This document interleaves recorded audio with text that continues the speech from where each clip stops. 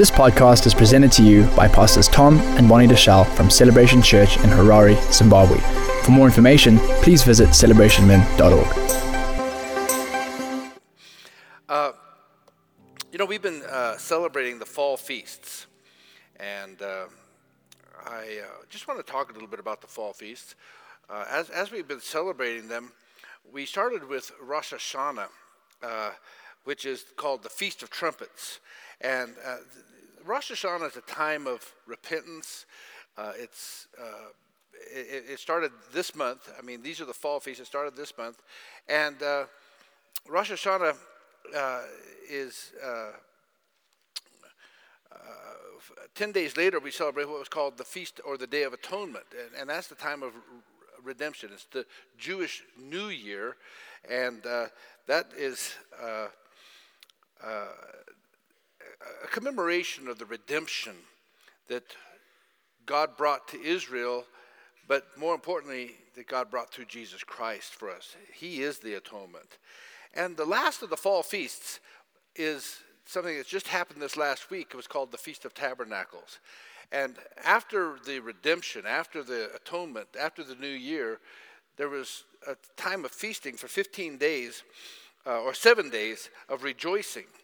And these are times of rejoicing, of celebration, of thanksgiving.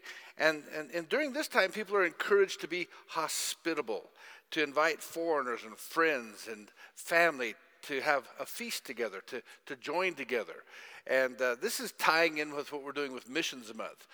We're on a mission. We are on a mission to let people know about the atonement of Jesus Christ, that Jesus paid for all of our sins, and that, hey, this is a time to celebrate what God did. But this year, these feasts fell from the 4th through the 11th of October, this feast of Sukkot, or Sukkot. And the Feast of Tabernacles is really for us is a time of remembrance, okay? It's a time of remembering his provision in the wilderness. God provided for the children of Israel in the wilderness. He provided manna. He provided quail. He provided his protection. He provided garments and clothing. He provided a river that followed behind them. He had water. And they had his presence, which is the Shekinah glory of God. They had God's presence.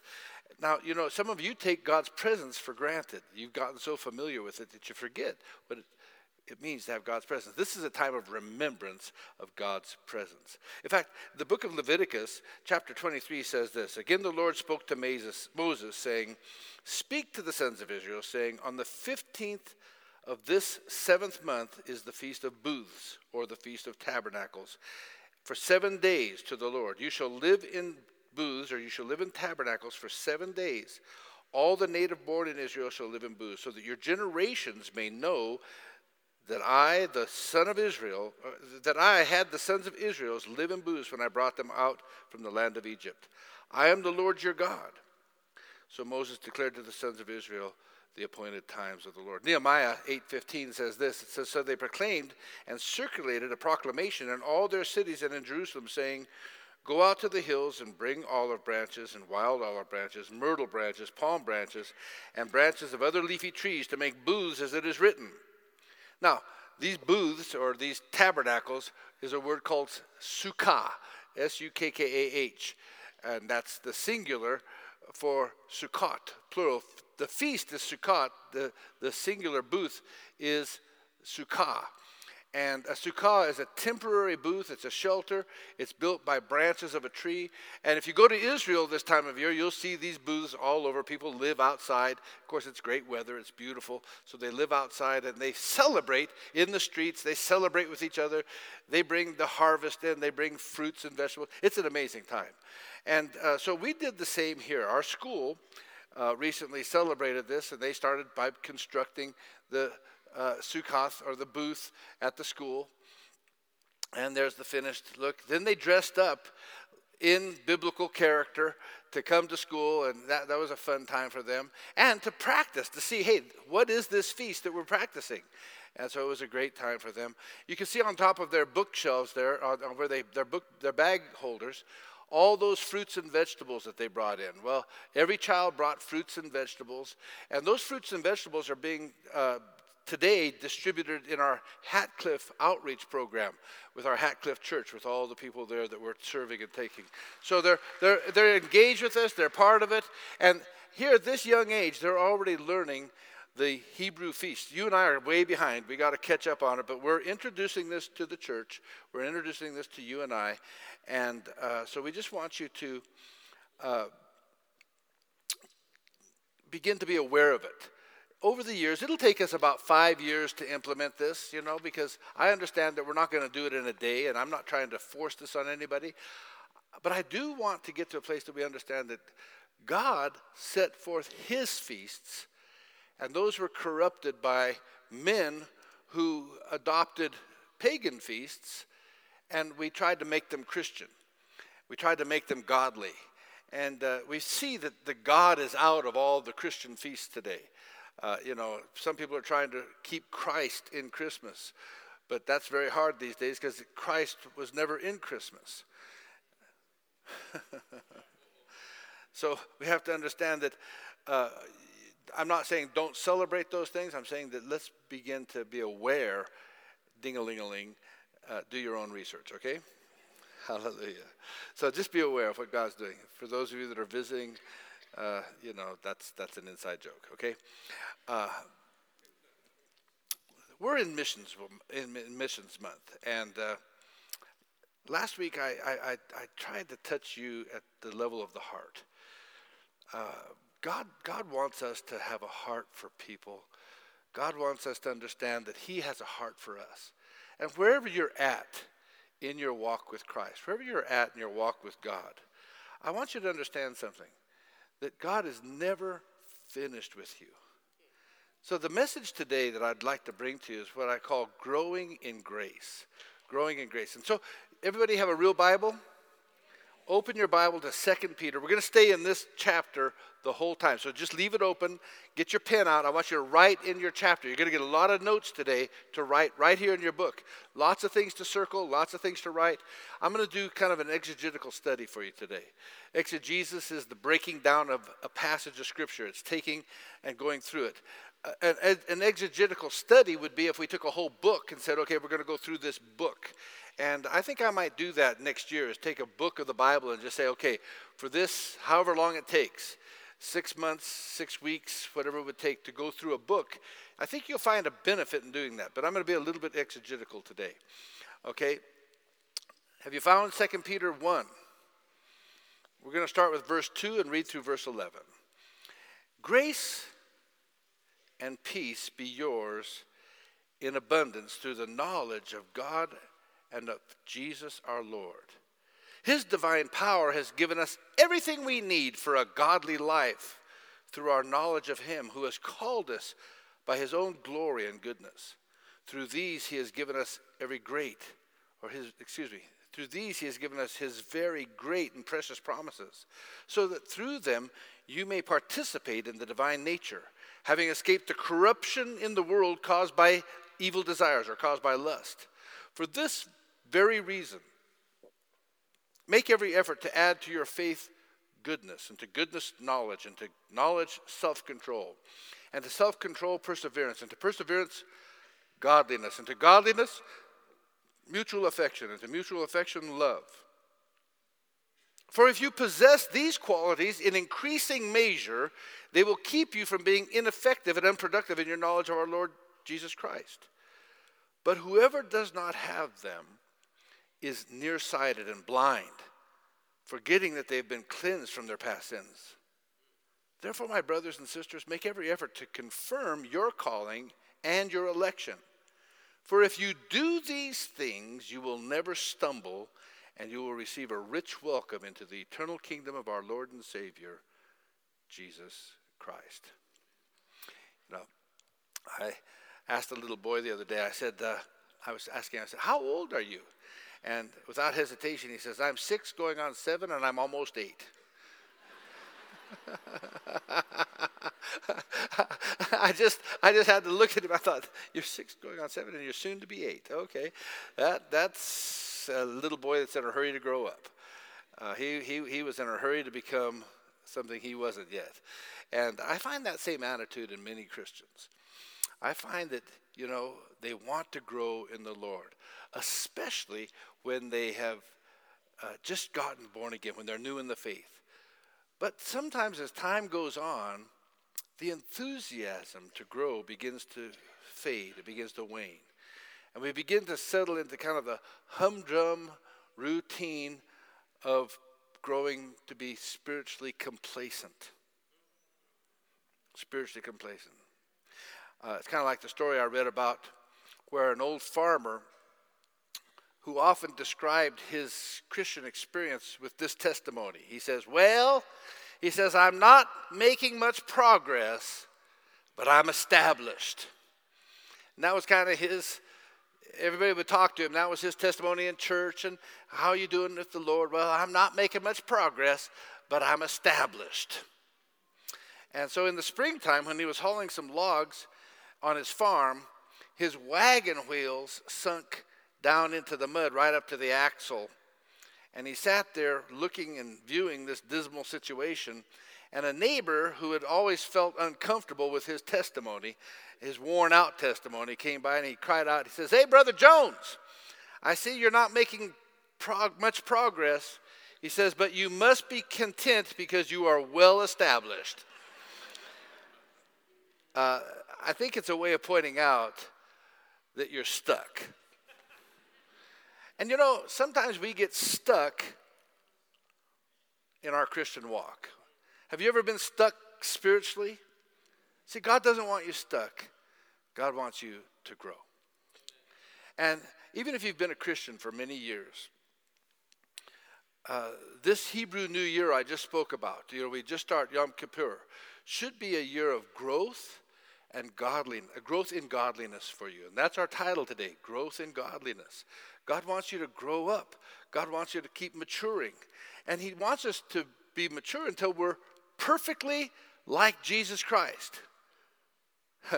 Now, that won't happen anytime soon. In fact, that probably won't happen until we see him. So we all have room to grow. Is that right? But Peter, in this passage of Scripture, gives us some very wise counsel about growing in godliness. He says, and I want to break it down for you, but you have to understand, you will not grow. None of us will grow, myself included, unless you're deliberate. Unless you're deliberate. Without deliberate discipline, without deliberate effort, you cannot grow. You don't just grow because you want to grow. It's interesting to me that here this guy Peter, a man who's known in the Gospels for being impetuous, here he sets forth a deliberate, disciplined approach to spiritual growth. Here, here's how I think. If Peter, the impetuous one, this impetuous fisherman, can become disciplined, he can become a godly man, then I think there's hope for me. Amen. I'm not so sure about you, but I think there's hope for me, okay?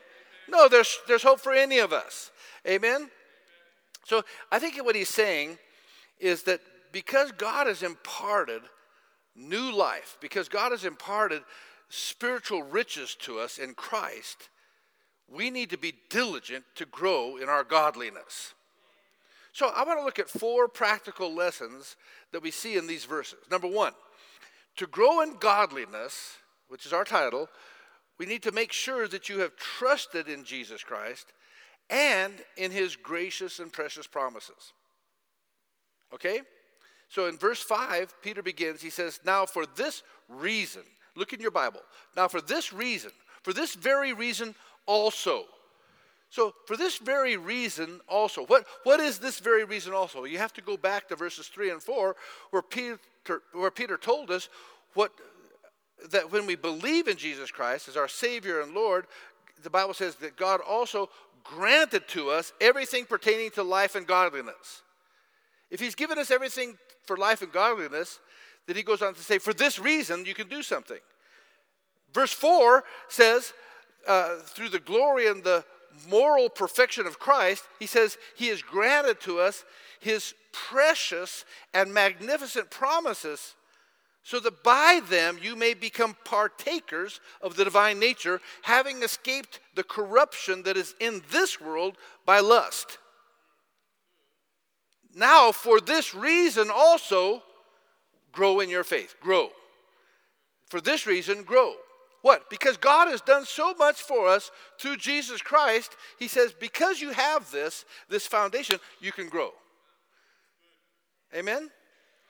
You know, do you ever, I don't know about you, as a pastor, do you ever think like this? Do you ever wonder why people don't just flock to Christ by the thousands, by droves?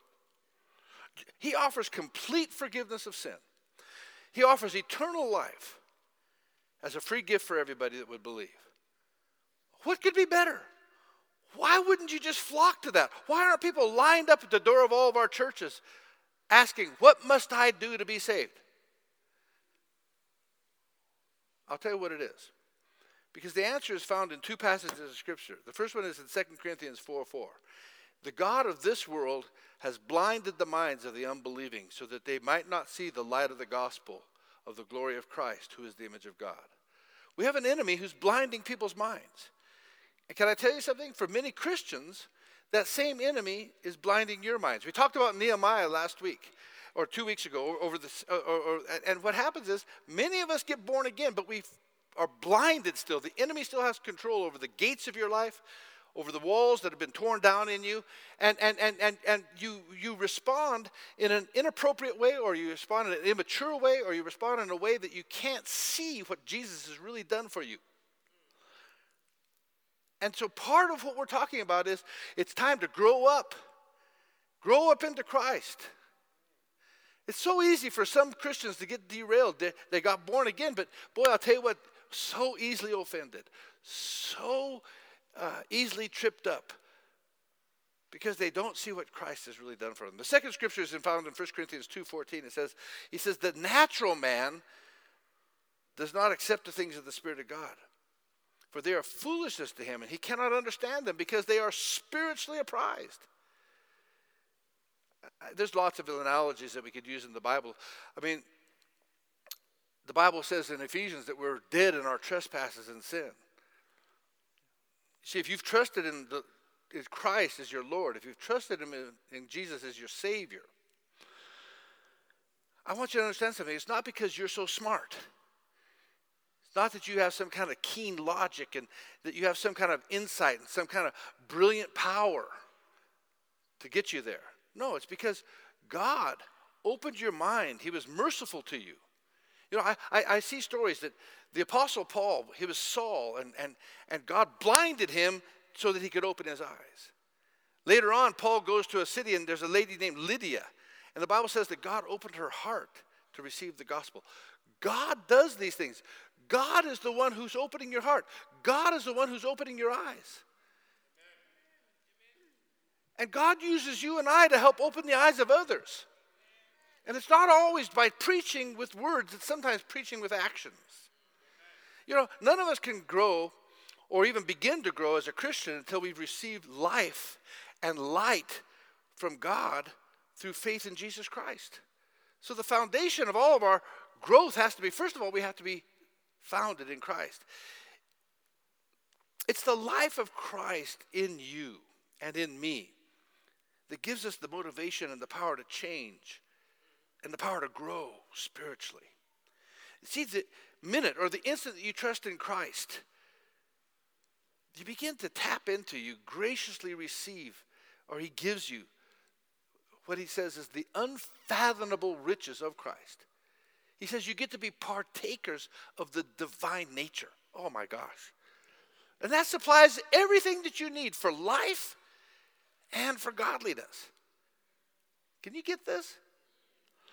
So Peter, when he starts teaching us here, he makes an assumption. He assumes that faith is going to be the foundation which on all these other virtues are going to rest and which they grow. So we receive faith in Christ as a gift. You are saved by grace through faith, which is the gift of God. We receive it so that no man can boast.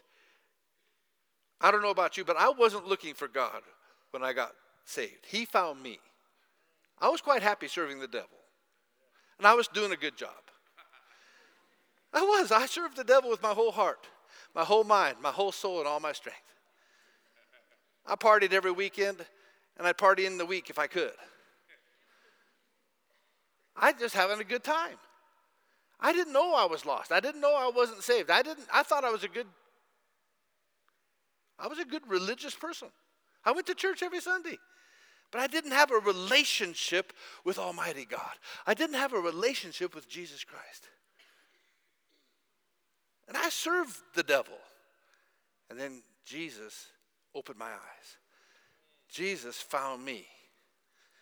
Jesus is finding you. He's going to find you. Does that make sense? 2 Peter 1, verse 1. And I love this verse of Scripture. It says, Simon Peter, a servant and apostle of Jesus Christ, speaking to those who through righteousness of our God and Savior, Jesus Christ, have received a faith as precious as ours. He states it right there in the first part of that verse. He says, as an apostle, he says, I'm speaking to those of you that have received a faith as precious as ours from Jesus Christ, the righteous one. You didn't get that faith because you're so spiritual, you're so holy, you're so good. No, God opened your eyes. God found you. Jesus came to find you, to save you for a purpose. Thank God for Jesus Christ. Thank God that he loves his people. Thank God somebody prayed for you. Thank God somebody preached to you. Thank God somebody showed you the gospel. Whew, thank God I'm saved. Amen. So, to grow in godliness, what we have to make sure is that we've, first of all, trusted in Jesus Christ and all of his gracious promises. And faith is the essential foundation for growing in godliness. The Bible says that he's given to every man the measure of faith. What is that measure? Every human being has the measure of faith to get saved. He says, I've given to every man the measure of faith. So there's enough faith in every man to get saved. Don Richardson, a great missionary, wrote this about all the tribes and all the people of the world. He says, every tribe and every people and every person in the world has a compass in their heart that leads to God. We have to find how to get that compass and let them see God, but every person needs God, wants God, deserves God, but needs to be led there. That's our job. The second point today is that to grow in godliness, you have to maintain a right motivation. Now, I'm still focusing on Peter's opening phrase, now for this very reason. For this very reason. Okay? Now, the reason that we should apply all diligence and supply these 7 qualities we're going to talk about in our lives to our faith is that God has made us, and he did this graciously, he made us partakers of his nature. And he's granted to us everything that we need for life and for godliness through his precious and magnificent promises. These words are powerful. He's given us everything we need for life and godliness through his magnificent, precious promises. 2 Peter 1, verses 3 through 4. Let's just read it together. His divine power has given us everything we need for a godly life through our knowledge of him who has called us by his own glory and his own goodness. Through these he has given us his very great and precious promises, so that through them you may participate in the divine nature, having escaped the corruption of this world caused by lust or caused by evil desires. So right motivation is very important for us as believers. In fact, it's essential. It's essential. It's easy to get the wrong motivation. And the church, I'm sorry, even I've been guilty of giving emphasis on something that may have caused the wrong motivation in a person's heart. See, you may want to grow up as a believer so that others in the church might think, oh my, what a wonderful Christian he is or she is. Oh, look at her. She is such a beautiful Christian lady. Well, that's pride. That's pride. And that's a wrong motivation. Or maybe you want to grow up and be a believer so that you can be successful in your family or successful in your business. Well, that might be better than pride, but it's still wrongly focused. It's still focused on yourself. I think it's right to desire God's blessings in your life. I think it's right to desire his blessings in your family, in your business. But the motivation behind the desire should be something like this.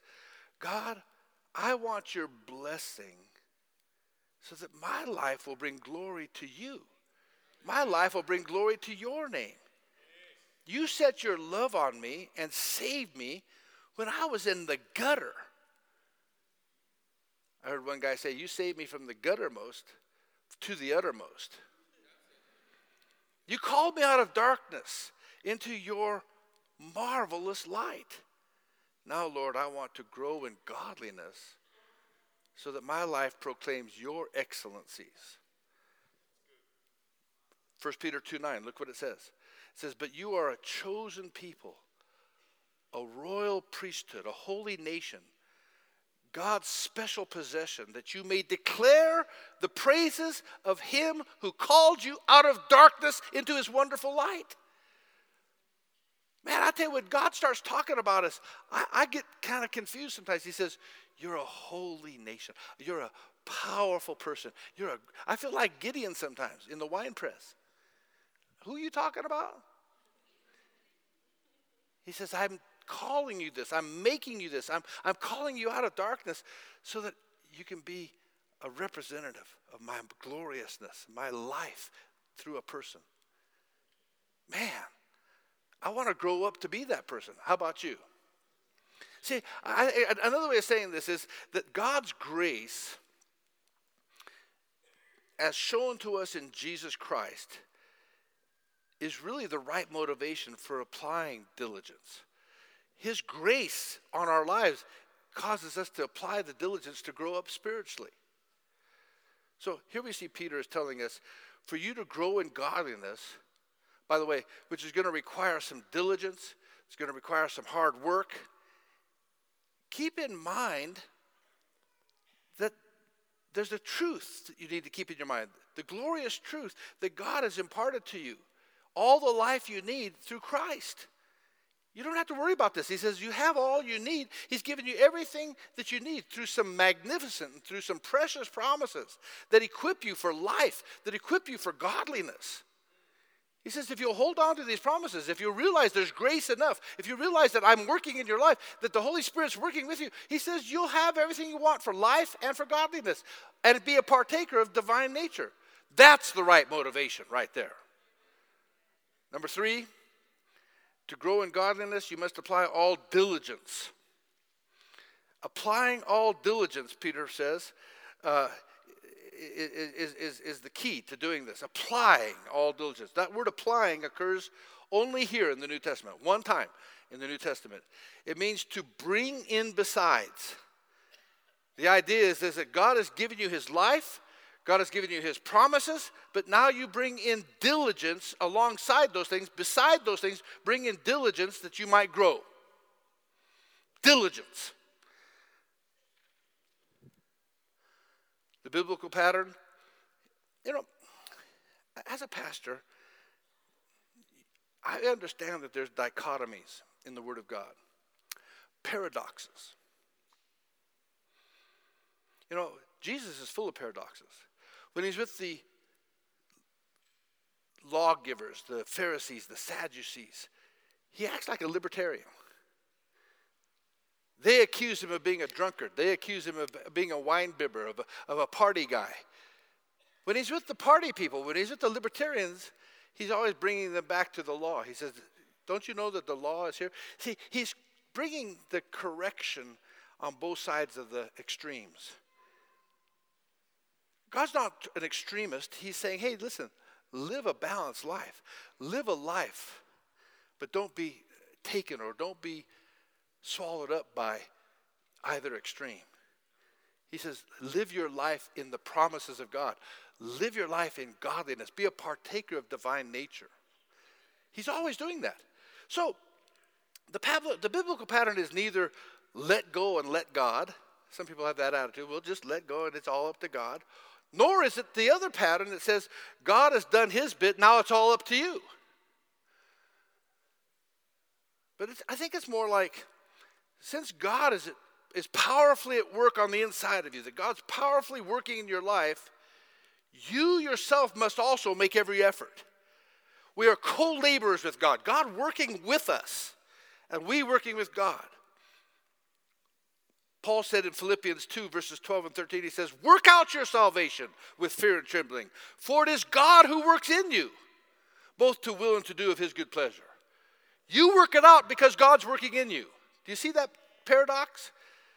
In other words, spiritual growth involves God's resources as the foundation, but our efforts, our responsible efforts in addition to it. The word diligence means eagerness, earnestness, or zeal. Eagerness, earnestness, or zeal. So Peter's saying, make every effort to add diligently these qualities that I'm going to teach you about. The word supply is an interesting Greek word. It comes from the word where we get our word chorus or choreography.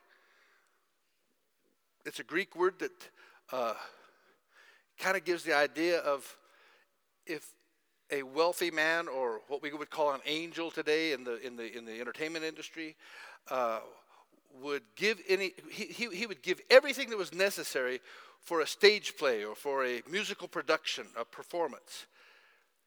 And the idea is that he would give lavishly because the donor didn't want people who came to see the chorus or to see the production thinking that he was stingy. Thinking that, that was a terrible show. Why? Well, he cut corners, you know.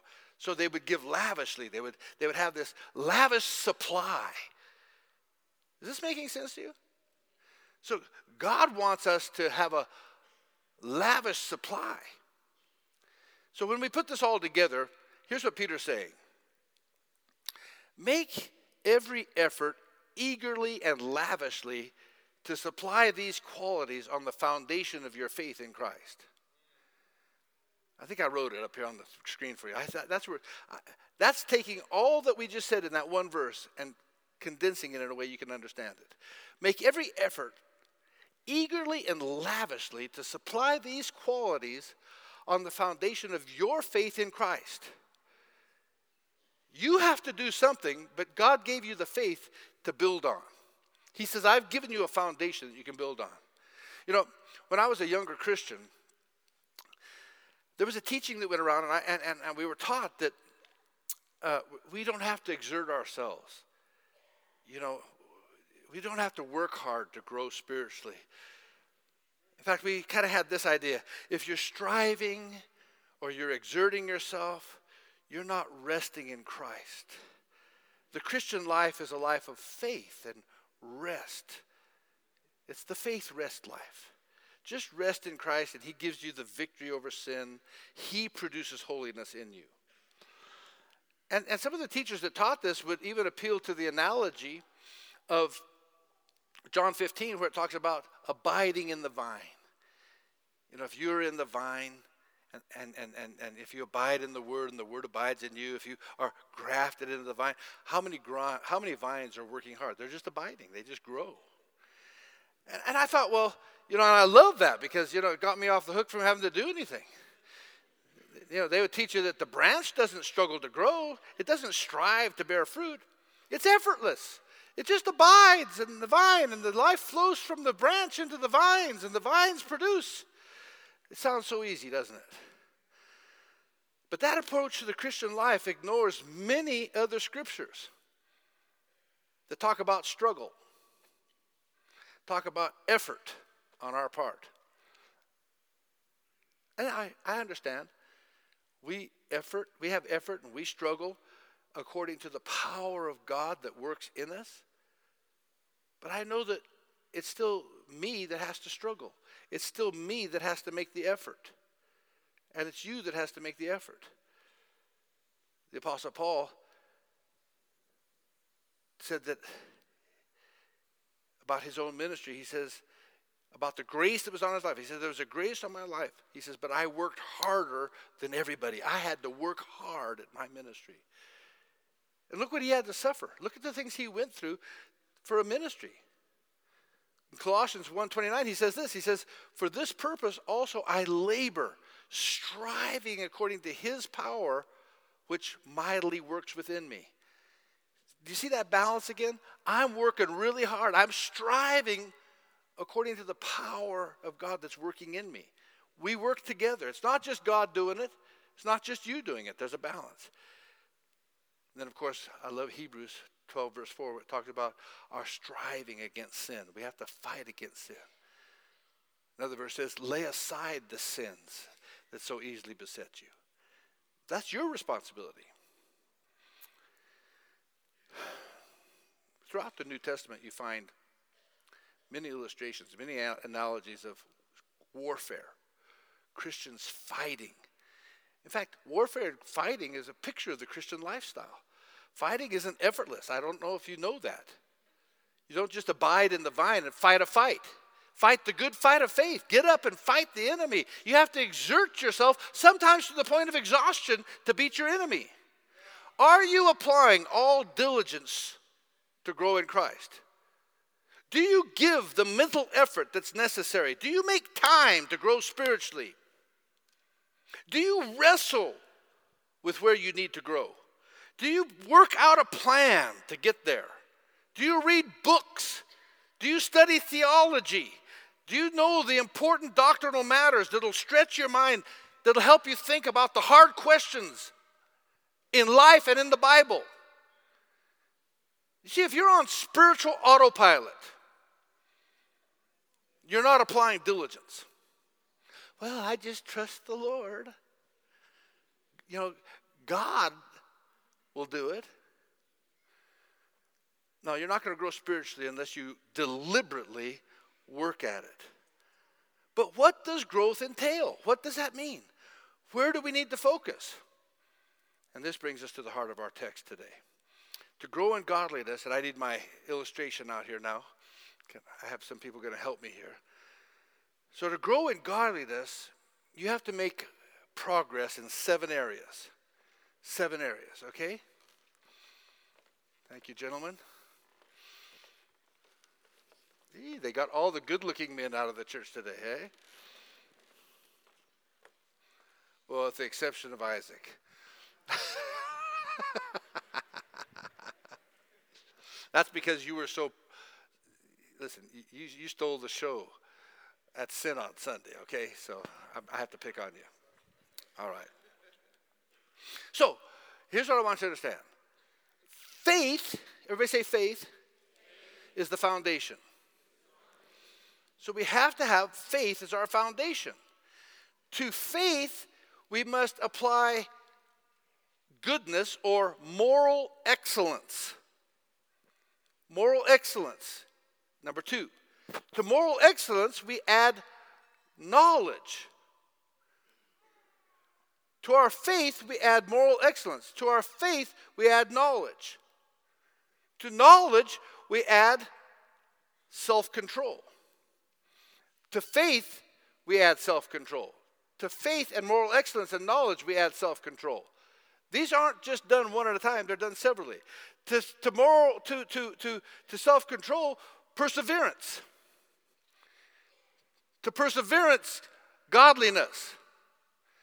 To godliness, brotherly kindness, or mutual affection, some versions say. And out of mutual affection comes love. Agape love. Agape love. So now I want you to just think about this. Why on earth would Peter choose these qualities? I'll tell you why. If you'll read and you'll continue studying, you're going to find out that these qualities are exactly the opposite of the evil characteristics of the false teachers that he exposes later on in chapter 2. In chapter 2, he exposes the false characteristics of the characteristics of false teachers. They didn't have moral excellence. They didn't have Christ-likeness. They claimed to have knowledge of God, but they didn't know God, who was holy. They lacked self-control. They indulged their flesh. They were not persevering in godliness. They'd gone astray. Rather than demonstrating true brotherly kindness and love, they were simply exploiting people for their own gain. And I'm going to tell you, that's like many of our prophets today. I got on the flight to Bulawayo, and there was a sister in the church, from the church there. She was so excited to see me. Because we're both going to the same conference in Bulawayo. And she says, Pastor, she says, can I tell you a story? I said, sure. She says, first of all, I just want to tell you how proud I am that you're my pastor. I said, well, listen, I've got many faults and flaws. I'm sure there's nothing I'm doing that's great. No, she said, what? And she named one of the big prophets. She says, this guy was coming into the airport, and he had all of his army of protocol people around him. And these people came up to the security desk, and they told the guy at the security counter, the prophet doesn't go through security. And the little security guard stood there and said, everybody goes through security. No, the prophet doesn't go through security.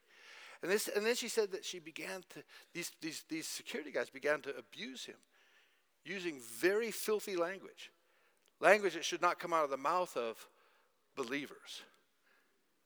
Words that start with F and things like that. And they railed on this guy. And this little security guard stood there and said, this is an international airport. The international law says that everybody has to go through security, including the prophet. So the prophet angrily and reluctantly takes off all of his belts and ties and shoes and everything he has to do to go through, and then turns to him and says, in 90 days you'll be dead. Now, let me tell you something. There's the sign of a false prophet right there. For cursing someone for doing their job? Are you kidding me? Where is Jesus in that? Where is love? Where is kindness, goodness? Where is moral excellence, knowledge, self-control, perseverance, godliness, brotherly kindness, and love in that? That's why the Bible says you judge by the fruit.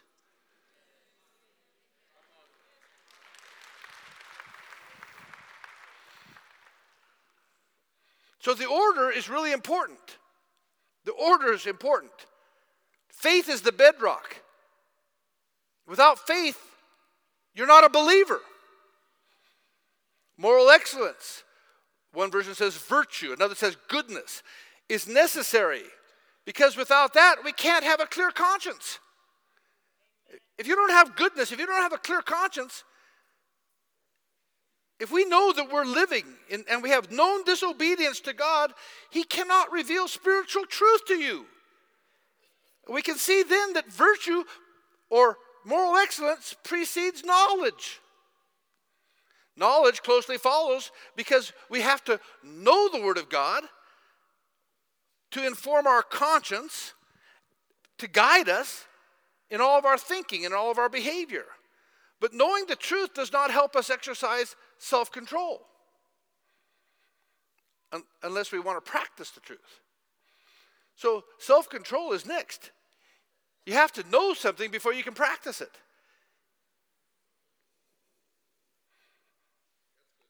But self-control on a few occasions will not help if we then yield and ruin our testimony. So we need perseverance. When trials and temptation come, we need to have perseverance. As we persevere, we need to develop godliness. Godliness is referring to living in reverence to God in every situation. We sense that God is with us all the time.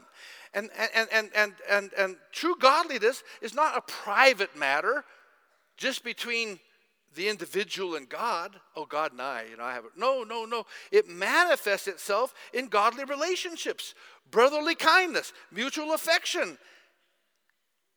So we need brotherly affection. And most of all, we need the self-sacrificing agape love of God. So this is a logical order. It's not necessarily a chronological order. In other words, I think it would be wrong for you and I to think that, hey, before I could have knowledge, I have to have moral excellence, and before I can have love, I have to have all these other things. No, God works severally with this. He's working on all these areas all at the same time. We're growing in all these areas as we become men and women who live by faith and are becoming who God wants us to be. Does that make sense? They're all interrelated. So, let's just go through it again. To your faith, richly supply moral excellence. To your faith, richly supply moral excellence. The word excellence here was used to denote the proper fulfillment of anything. The excellence of a knife is to cut. The excellence of a horse is to run. Have you ever seen a stallion run? Have you ever seen a mare run? Have you ever seen a horse race? There's nothing more beautiful than a horse at a full gallop, free to be who they're supposed to be. That's excellence. That's what they were made to do. So Peter uses it in this context. 2 verses earlier, before he mentions it here, he says, he's referring to Jesus Christ. He says, Jesus Christ is the most excellent thing. And the power of Christ in you, Christ likeness, is what you were supposed to be. Excellence for you and I is to become like Christ. So we're to grow in the character qualities that marked Jesus. Just as he is always obedient to the Father, I see what my Father sees, and I only do what I see my Father doing. I say what my Father's saying. He says that's how we should be. We should live to glorify him. Next, we add to our moral excellence, a rich supply of knowledge. A rich supply of knowledge. This refers to practical wisdom. This is the wisdom that you gain and through the exercise of moral excellence. As you do those things that are virtuous, as you begin to take on virtue, we gain knowledge of how God wants to live in our lives. We get it through studying of the Word. It tells us how to think, how to use our tongue, how to behave, how to deal with almost every imaginable solution that there is. As we put our knowledge to use, it helps us to grow in our knowledge of Jesus Christ better. Third, we take our knowledge and we supply to it, richly supply self-control. Put a rich supply of self-control on that. Self-control is also the final item on the list of fruit of the Spirit. In Galatians 5:23, Paul says that God is at work in us so that we can walk in the Spirit. But we also have to practice this. You have to practice being in self-control. Paul uses the word in reference to an athlete. How many of you know that an athlete who exercises self-control in all things does so that he might win? It's also necessary for elders in the church. Elders have to practice self-control. By definition, self-control means that you must go against your impulses. You have to go against your feelings in order to attain a higher goal. An athlete has to get up in the morning and go to work and practice. He has to stop eating junk food. He has to eat the right kind of food. He has to exercise the right amount of time, or he's not going to be a successful athlete. He has to go work out when he doesn't feel like it, which is all the time. You never feel like working out. It applies to controlling your desires, including greed, sex, food, emotions, and the use of your time. To your self-control, richly supply perseverance. To our self-control, we supply perseverance. Perseverance is the ability to endure hardship. It's the ability to endure distress. It's defined as the characteristic of a man who is unswerved from his deliberate purpose and his loyalty to faith and piety, even by the greatest trials and sufferings. What a definition.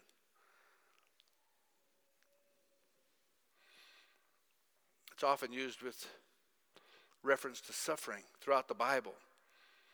What it simply means is this, that we keep following Jesus Christ even when it results in persecution, even when it results in hardship. We're going to follow and do what Jesus tells us to. Then we have to our perseverance, we richly supply godliness. Godliness. Godliness refers to a very practical awareness of God in every aspect of our lives. I don't know about you, but I'm constantly aware of who God is and that he's in my life. The other night we're in Bulawayo with all of our pastors. Well, not all of them, but about 15 of us. And we're having dinner at a nice restaurant. And I'm aware that the whole restaurant is watching the celebration pastors. And we're behaving nicely, but we're having a good time. We're talking, we're fellowshipping. And we have a little waitress, and she comes, and she's the drinks waitress, and we're teasing her, and she's just got a great little spirit. And then our other waiter, he serves us, and he does an amazing job. So at the end, the provincial pastor paid for the bill because it was part of the budget for the big conference down there. But I felt in my spirit, hey, we've got to do more than just pay the bill. And I'd just come in from South Africa, and so I had a few rand in my pocket. This little drink girl, she was amazing. So I went and, without anybody knowing, I just went and handed her 200 rand. That was a lot of money for her. Then I went and gave the waiter 100 rand. And then the guy at the parking lot attendant, I gave him 50 rand. Now, do you know the buzz that caused in the restaurant? The celebration pastors were here. They were a blessing. See, I didn't say in 90 days you're going to die.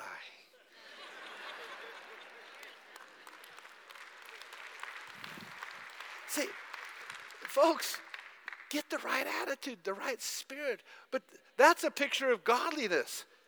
Godliness is, I was aware that God wanted to do something. And where does it lead to? It leads to brotherly kindness. This Greek word for brotherly kindness is the word Philadelphia. It means brotherly love. It's the feeling of kindness or mutual understanding and care that exists amongst, or should exist, I should say, amongst family members. It could apply to how we treat every human being, since we're all part of the human family. But it especially applies to those who are part of the family of God. We have to accept everyone that Christ accepts. We have to be diligent to preserve the unity of the Spirit and the bond of peace, Ephesians 4 says. We must do good to all men, all people, especially to those who are the household of faith. That's brotherly kindness, mutual affection. That's what we're doing now with our cards. I don't know about you, but I have a very godly sense about me when I'm in the marketplace right now. And I've got a pocket full of these cards. I was at the airport the other day. And I was at Milton. And when I came in, I had 2 hours to wait before I took my next flight. So I just, boom, said, oh, so we went out and had time to spare. So we went to a little restaurant there. I said, hey, I hadn't eaten. So I said, let's just have a little bite to eat. So we're eating, and all of a sudden these two young boys come in, and they are effeminate. They're hugging each other, and it's in our culture, it's not often seen. So I teased Milton a little bit, and he went and looked, and he said, yeah. But it was awkward. But at the end, I thought, you know what? Those little boys probably haven't had love for a long time. Real love. So I got up and I paid their bill. They'd eaten a lot and drank a lot. So it was $32. And for the quality of restaurant this is, that's a lot of money. So I said, okay, I'll pay the bill. But here's what happened. I had one of our cards. I told the waiter, I said, I'm going to pay their bill.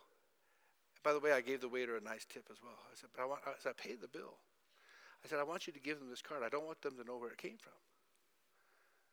Because they need to be loved. Brotherly love. Not brotherly love because they're of my persuasion or the way. No, because you have a heart that says, hey, I want to show godly love to everybody. Even though they don't see things the way I see things or feel things the way I feel things. As I'm doing this, the waiter is getting excited. This guy's paying their bill. So the girls behind the counter, so they're all figuring out that, hey, these guys are from Celebration Church. They don't know I'm the pastor. I think they just think I'm some old white guy.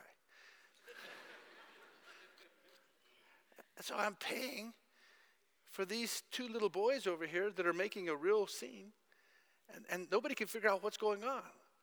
But love is prevailing. Brotherly kindness is leading to an act of agape love. We love not because they're loving or they're lovable, but because of the love of God that's shed abroad in our hearts. Do you see what I'm saying? And that's going to change Zimbabwe when we start loving like that. I left before they ever got their bill paid for. We were long gone. I'd love to know what happened. But it doesn't matter. It doesn't matter. And by the way, I didn't tell them that they were going to die in 90 days either. Do you understand, folks? Ours isn't to judge. Ours isn't to point the finger. Ours is to just love and love unconditionally. Is anybody getting this? So this last word, love, is agape. A-G-A-P-E. And it means self-sacrificing commitment to seeking the highest good of the person you love. Peter exhorts us to apply all diligence so that we can supply brotherly kindness and love. These qualities are not spontaneous. They don't just happen. I'm telling you, they don't happen. You have to work at showing love. We have to often go against our feelings of pride, our judgments, our laziness, our self-centeredness if we want to demonstrate love for other people. Now, I'll tell you what.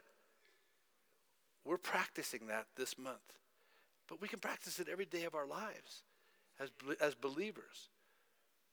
But instead of keeping to yourself here in the church, many of you come to church, you never meet anybody, and you're waiting for somebody to greet you. You've been coming here for a year, you're not a visitor anymore. Well, nobody ever greets me. Well, start greeting someone else. Instead of keeping to yourself, which you may prefer, I understand that, why don't you look for others who might be new or alone and go out of your way to make them feel welcome? If a person's hurting, pray for them. If someone seems lonely, arrange to get together later in the week and say, hey, let's come to my cell group. Hey, let's get for a cup of coffee. And the list is endless if you'll stop thinking about yourself, if you'll start having a sense of godliness, if you'll have some brotherly kindness, mutual affection, and love working in your life that stems out of a heart of faith with moral excellence, knowledge, self-control, and perseverance. You see, because Jesus was the epitome of all this stuff, and he gave himself on the cross to save you from God's judgment, you and I should desire to be useful and fruitful as a blood-bought servant of Christ. But see, to be useful and fruitful, you have to be growing in godliness. And that requires diligent effort. Let me say this, and I'll close. Spiritual growth is not a quick fix. That clock's wrong. Father, we worship you, we adore you in Jesus' name. I thought I had a minute and a half, but Lord, you deserve all the praise all the time. Amen. You know, I was going to start right on time. I had this time to the last second. I was going to impress you today. Spiritual growth is a long process. It's not a quick fix. It's kind of like a diet or an exercise program. It only shows results when you practice it consistently and stick with it over a long time, over the long haul. If you're not making much spiritual progress, it simply means this: you're not well established. Maybe your axles are stuck in the mud. I want you this year, and we've started our new Hebrew New Year, to begin to set some spiritual goals. Those goals, I would recommend, should be centering around this verse of Scripture that we've just studied today. Memorize this verse of Scripture. Study it. At least memorize those 7 principles, those 8 things that we're adding, the 7 things we're adding to faith. Faith is a foundation, goodness and moral excellence, in great supply and knowledge, supplying, adding to our faith, adding to these things, knowledge and self-control, adding to it our perseverance, godliness, brotherly kindness. Thanks for listening. For more teachings and videos, visit celebrationmen.org.